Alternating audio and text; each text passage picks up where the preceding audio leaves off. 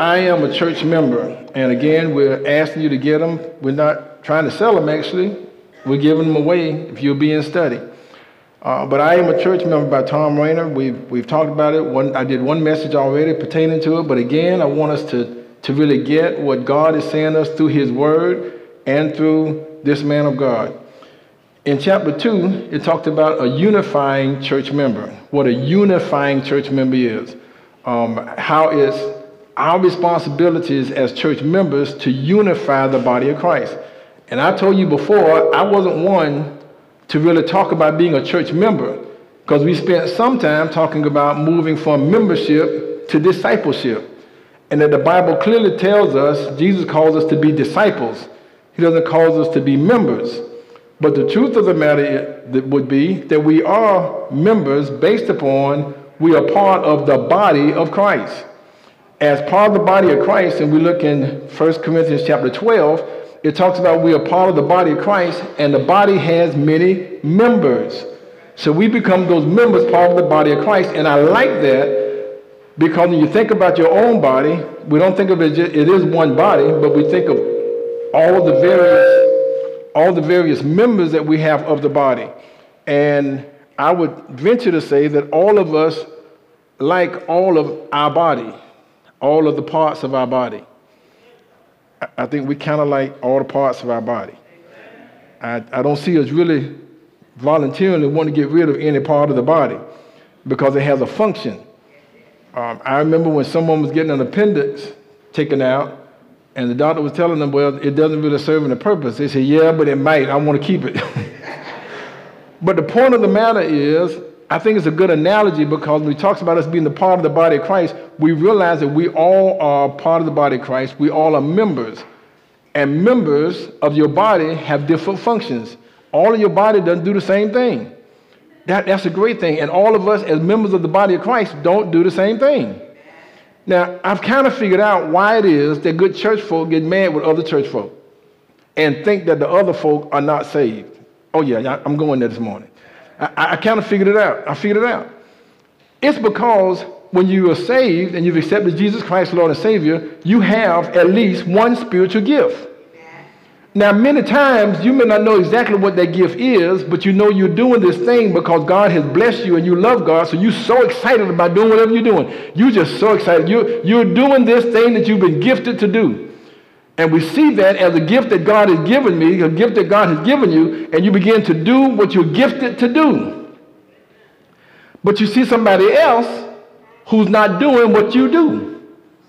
And you're doing what you do because you're saved, you're sanctified, you're filled with the Holy Ghost, and you know God has gifted you with this, and you're doing this particular work, but this other person not doing what you're doing like you're doing it, so they must not be saved. And then that person who has a different gift is busy doing what they've been gifted to do, and they're being a blessing, and they're helping, and they're loving, they're serving, they're building the body of Christ. They're doing all they can do, and they're looking at you and say, you ain't doing what I'm doing. So you must not be saved.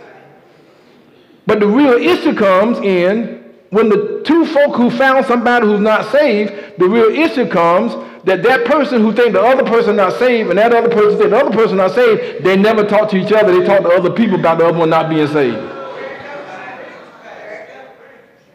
The thing is that we all are members of one body, and the body has different functions, and we all should really be doing different things, but God should be getting glory because we all are one body. So I like that unifying part as it talks about we ought to be unifying as a church, never dividing, but always coming together. And chapter 3 talks about I will not let my church be about my preferences and my desires. Chapter 3, I am a church member. I will not let my church be about my preferences and my desires. It's not about what I want, when I want it, how I want it, when I want it. If I don't get it like I want it, heads will roll. Well, that's not the church of Jesus Christ. So, in chapter 3, he mentions us having the mind of Christ. And one commentator says this to me. It says, people can rob us of our joy. And Paul was facing problems with the people at Rome as well as with the people in Philippi. It was Philippi who concerned him the most, because when Epaphroditus brought a generous gift from the church to Philippi, in Philippi, he brought good news to Paul, but he also brought bad news of a possible division in the church family, where there was arguments and disagreements. It was a double threat in the unity of that church, because there were false teachers coming from without the church and disagreeing members from within the church. I'm talking about the church in Philippi. Yeah. Paul knew what some church workers today do not know, and that there's a difference between unity and uniformity. See, uniformity comes as a result of pressure from without.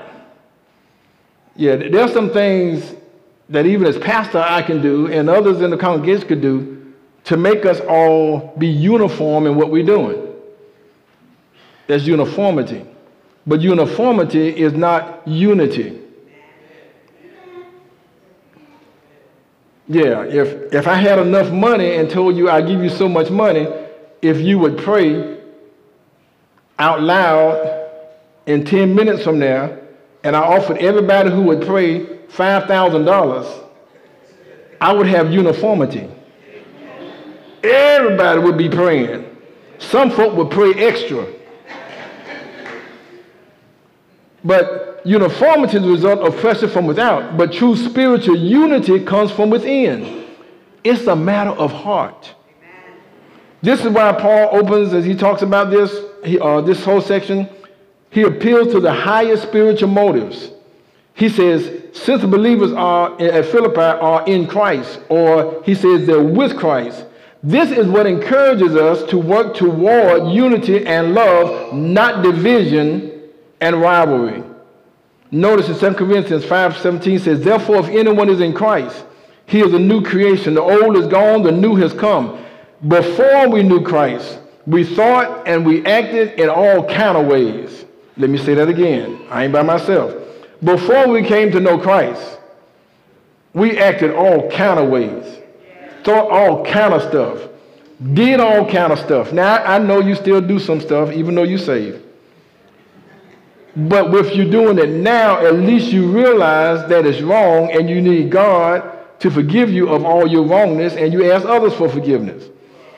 But Paul is saying to us that there are times we need to understand when we come to Christ, we need to have a transformed mind, and we're transformed by his love. In a gracious way, Paul is saying to the church, your disagreements reveal that there is a spiritual problem in your fellowship. It isn't going to be solved by rules, not going to be solved by threats. It's going to be solved when the hearts are right with Christ and then right with each other. Paul wanted them to see that the basic cause of this was selfishness. And the cause of selfishness was pride. There can be no joy in the life of the Christian who puts himself above others. Let me say it again. There can be no joy in the life of the Christian who puts himself above others. The secret of joy, in spite of circumstances, is to have a single mind that's set on Christ. You can make it through every circumstance. If you got a single mind that I know that all things work together for good for those who love God, who are called according to his purpose, no matter what you're going through, whatever the circumstance is, you can make it through that circumstance with a single mind and focus upon who Christ is. The secret of joy in spite of people is to have a submissive mind, submissive to what God is saying to us. Notice he says this, let nothing be done through strife or vainglory. He's saying that we ought to be encouraged. He's saying don't do anything out of selfish ambition or vain deceit, but in humility. He's stressing to us that we do, we ought to do it with the right mind, the right mindset. In other words, we ought to do as Philippians 1 is telling us all about, is have the mind of Christ, knowing that Christ comes first. Now, in Philippians chapter 2, in Philippians 1, he says Christ comes first. In Philippians 2, he says then others next. Matter of fact, I heard it put this way once before. To have joy, J-O-Y, joy. To have joy, you must have Jesus, others, than you. Joy. You see, Paul went in souls in Philippians 1, but in Philippians 2, Paul's become a servant. In Philippians 1, we learn to put Christ first. Now, how do you put Christ first? And then how do you serve Christ? It's very easy. It's elementary. If you don't get anything else, get this. The way we serve Christ is to serve others. I know as great as you cook, and you might make the best, almost said fried, baked chicken, and the best collard greens, the best sweet potato pie. But how are you going to give that to a God who sits high and looks low? How is Christ sitting at the right hand of the Father going to receive the very presence of that you have to give unto him? And every day we serve Christ by serving others. We can do it that way. Well, what do you mean? It's like a song that Deacon Mackmore used to always sing and always refer back to. Lord, help me live from day to day in such a self-forgetful way that even when I kneel to pray, my prayer shall be for others. Help me in all the work I do to ever be sincere and true, and know that all I'll do for you must needs be done for others. Let self be crucified and slain, and buried deep and all in vain. May efforts be to rise again, except to live for others. So when my work on earth is done, and my new work in heaven begun, I'll praise you for the crown I've won, but praise you more for others. Yes, others, Lord, yes, others. Let this my motto be. Help me to live for others, that I might live like thee. He calls us to love others. He calls us to reach out to others. It's taught to us in Philippians 2 to serve others. Now understand, when we talk about how much we love God, and I don't doubt that we love God. Oh, I know we here at First African Baptist Church and those who come from other places, listen, I know we love God. But the way we love God is manifest in how we love each other. Well, God puts it this way. He says we love because he first loved us.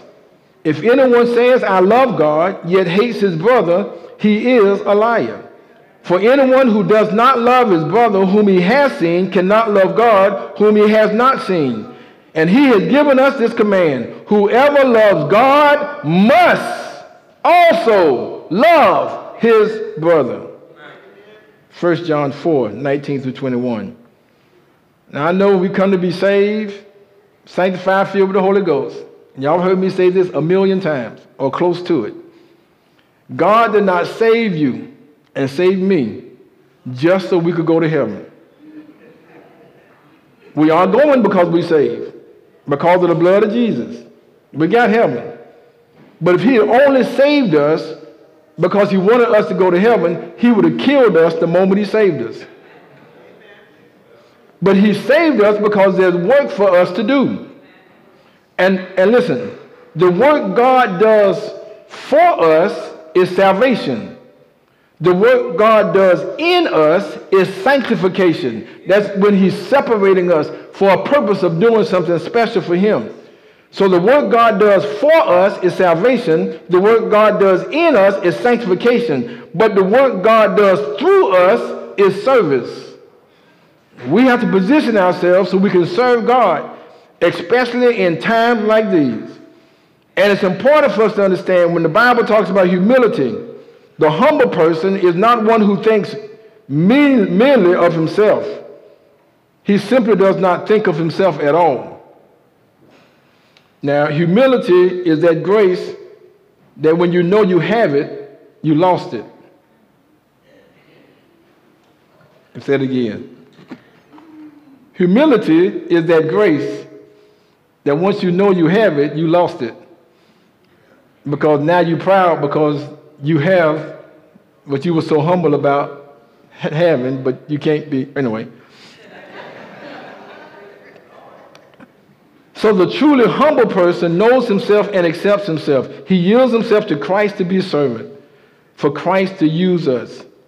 Others is the key idea in this chapter. The believer's eyes are turned away from himself and focus on the needs of others. I kind of put this in there and I'm done. I know folk think that having a submissive mind means having a mind where you at everybody's beck and call, and that you sort of become a religious doormat. No. Some people try to purchase friends and maintain church unity by giving in to everybody else's whims and wishes. It's not what Paul is suggesting. He's talking about being a servant and being a servant like Christ. Do you realize sometimes for us to do something for others, we count it as a sacrifice? I'm going to be real and I'm done. There's some folk that you just don't like, because I know we love everybody. I hear it all the time. I love everybody. I just don't like them. All right? I'm trying to help us this morning because I want us all to make heaven our home. That's the purpose behind this. So he said, why are you saying that this morning? We want heaven to be our home. God loves us all. But he didn't just say he loves us all. He made a sacrifice on our behalf.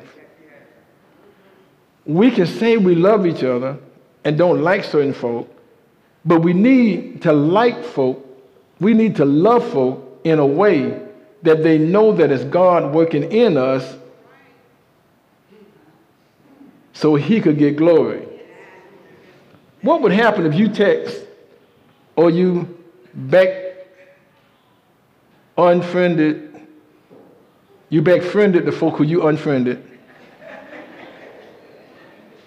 just to let them know how much you really love them because of Christ? What about your family members that you don't talk to and they better not come your way?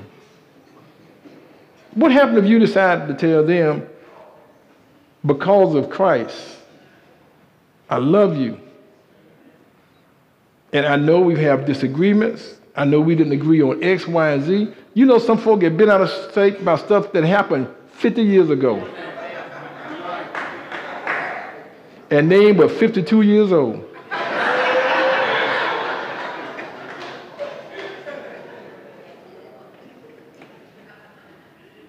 But think about it. God is trying to transform a world unto him. It's no mistake that we got so much hatred going on in the world right now at the highest levels. And God is really calling the church to be the church. He's calling the church members to be the church members.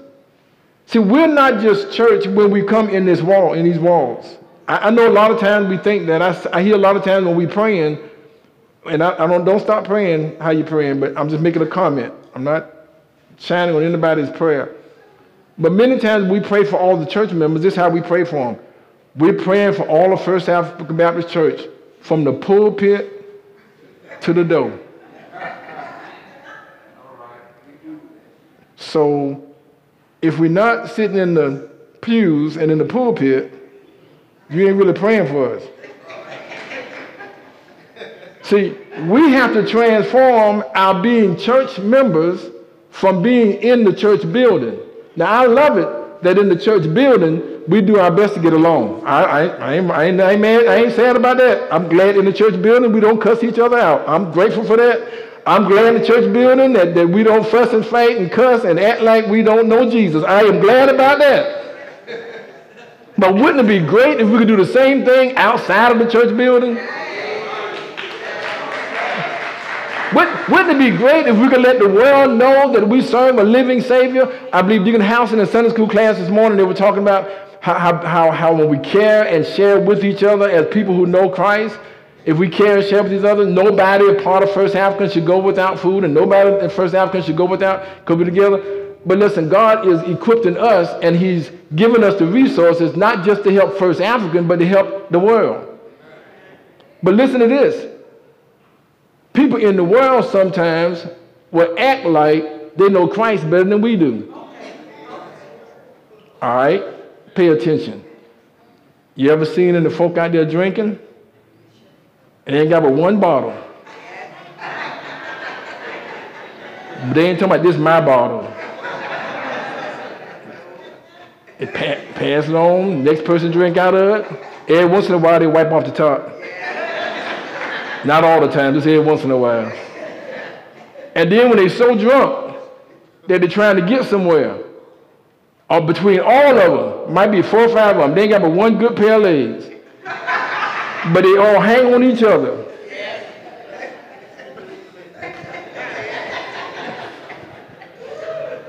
And try to get where they're going. What would happen if the people of God would have love for each other in the midst of our troubles and our trials? It hurts when folk have problems, situations, bad things that happen in their lives, and then because the bad things happen, they decide, I can't go to church this morning because folk going to talk about me. I can't go to church this morning because my loved one in a predicament and they're going to look at me funny. Shouldn't the church be the #1 place where they run to on worship on Sunday? Shouldn't we be the ones that put our arms around people who have fallen and come short? I know we do a good job at masking stuff and hiding stuff from each other so nobody know I did anything. We come here on Sunday morning, we all perfect. I haven't sinned today.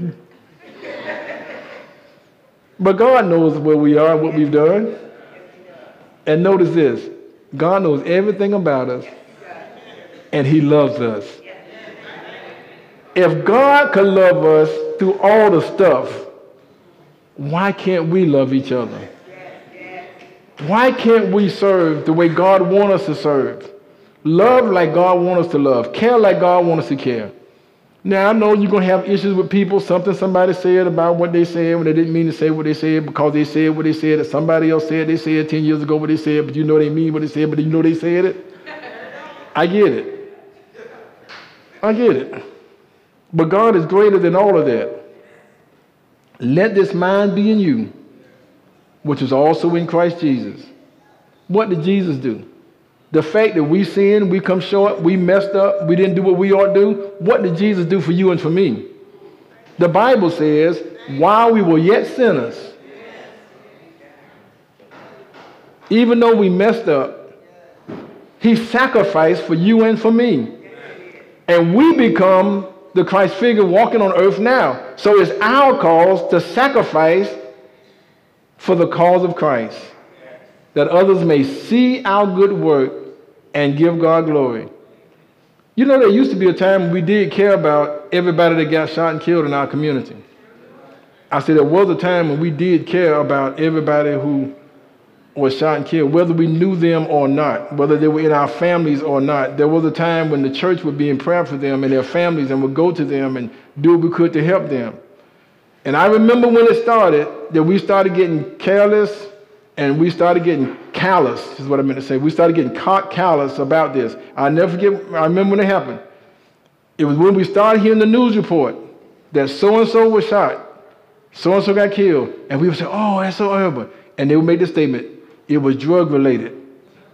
And we would say, oh, but that makes sense. And couldn't find out many times stuff that was drug-related was not drug-related. But even if it was, does God still love us in spite of drug-related stuff? He's calling us to love everybody.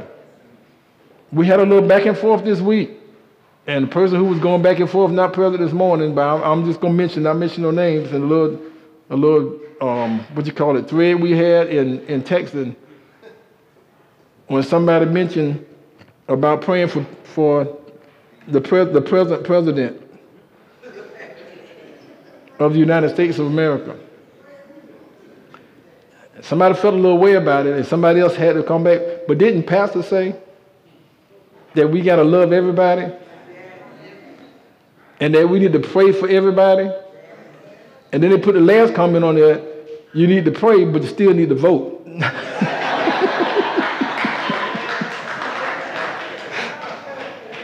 I'm done. Listen, I want us to hear the heart of Tom Rainer, but more important, I want you to hear the heart of Apostle Paul. I want you to hear the heart of God about loving and caring for each other. No matter what has happened. And listen, Satan's going to try you with this. He's going to send the very folk that you know don't like you to your face with some mess. But you got to let them know God is greater than in the mess they could bring. You can let them know you got victory. And when other folk bring you stuff about somebody else, all you need to do is tell them, have you spoken to that person about it? If you ain't spoken to them, don't talk to me about it. Don't be a garbage can. Don't hold other folk garbage. You know they give a garbage can for everybody's house. Let them get their own. Allow God to transform your heart and mind, that we will love others the way God loves us. Unconditionally. Yes, we all have sinned and come short. And if you want to sit around and tweet and Facebook and Snapchat about all the bad stuff we all have done, you'll be up all night long. But we need to talk about the goodness of God, His grace and His mercy, and how He loves each one of us. Does anybody not know how much God loves us? I mean, does anybody not know that He came through 42 generations?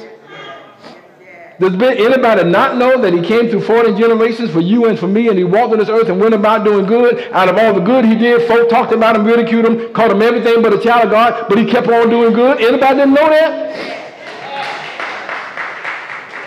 Anybody know that He gave and He gave and He gave? He gave food to the hungry, water to the thirsty, sight to the blind, healing to the sick.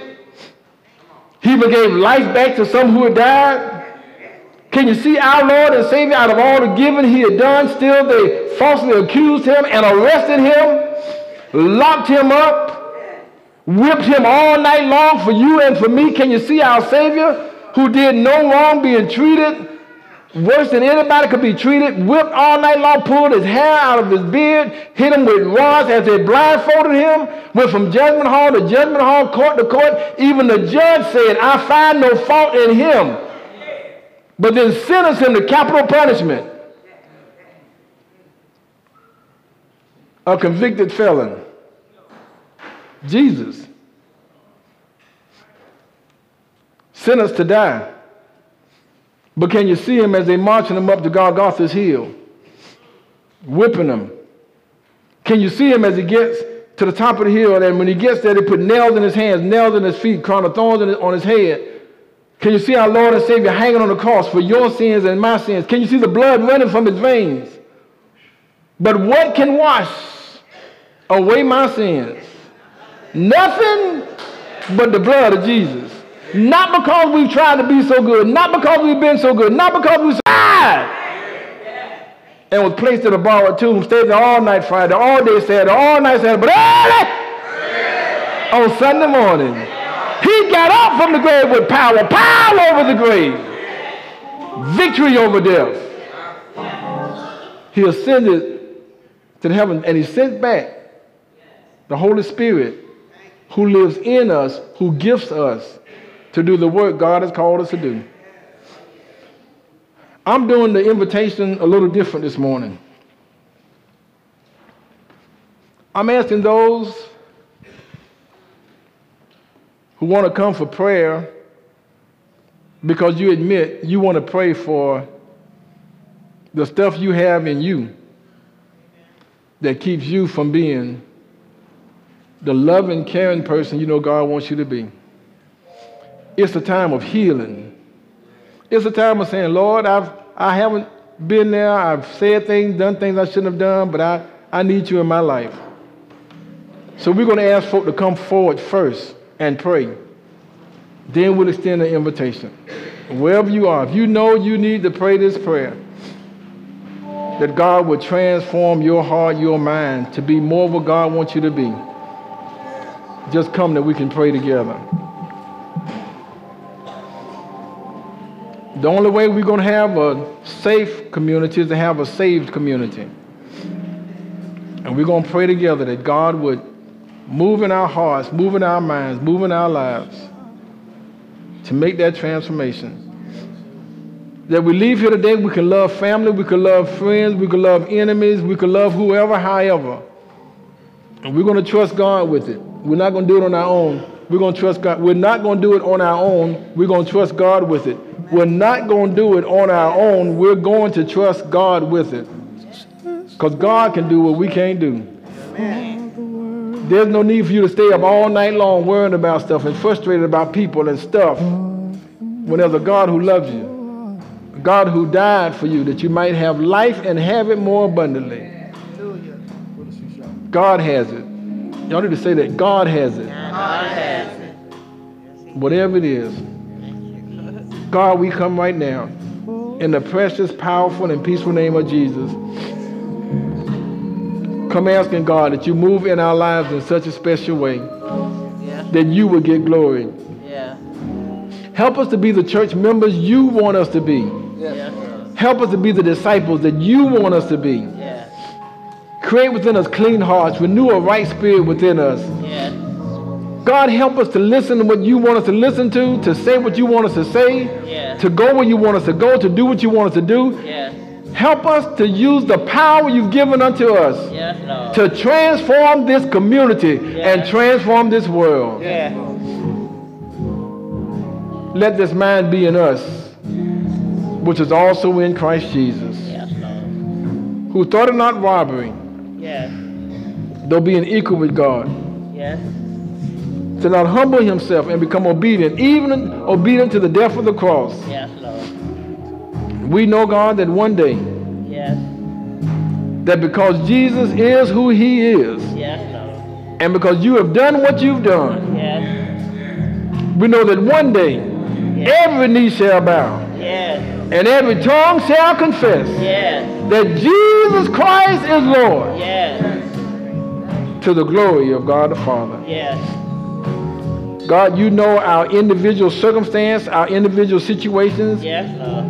You know what we're going through right now, personally and family-wise and group-wise and all other kind of ways on our jobs, in our schools. God, we know you know about it. Right now, we just turn it over to you. Lord, help us to have the right attitude. We do pray for your divine protection, God, where there may be bullying going on. That you would just move in our lives in a certain way that one, we would not be bullies, but that we would get the help that we need to make it through and cause others to not bully also. But there's a tendency for violence, God. We pray that you would de-escalate the situation in such a way that we can love you and your love will come forward and for your divine protection on our lives. Help us to do the work you called us to do, the way you called us to do it. Now, Lord, if there are any here today who have not accepted you as Lord and Savior, but along with this commitment and this pledge today, need to come to know you as Lord and Savior, we pray that they will come. Give me their hand as they give you their hearts. God, if we have any who don't know you today and would like to accept you as Lord of their lives because of the fact that you died, that we might have life. God, we're asking that they will repeat this prayer with me right now to accept you into their life. And they would pray, Father, I have sinned. I am sorry for my sins. I want to turn from my sins. I believe in my heart that Jesus died for my sins and rose from the grave. I'm willing to trust you, God, all the days of my life. Holy Spirit, come into my life and help me to be what you want me to be. I will tell others that Jesus died, rose from the grave, and coming back again. I'll tell them that you saved me. Thank you, God, for saving me right now. Have your way in my life. In Jesus' name I pray. Amen and amen. God bless you. If there's those, you may be seated. If there's those who come to accept Jesus Christ as Lord and Savior, or those who come to unite in fellowship with First African, won't you stay up here if you come to do that today? Is the answer for the world today. Yes, above Him there. Lord, come on, say it. Jesus is.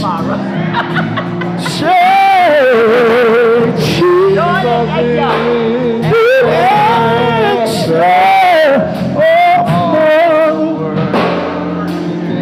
Let us stand. Yes, he is above Him there.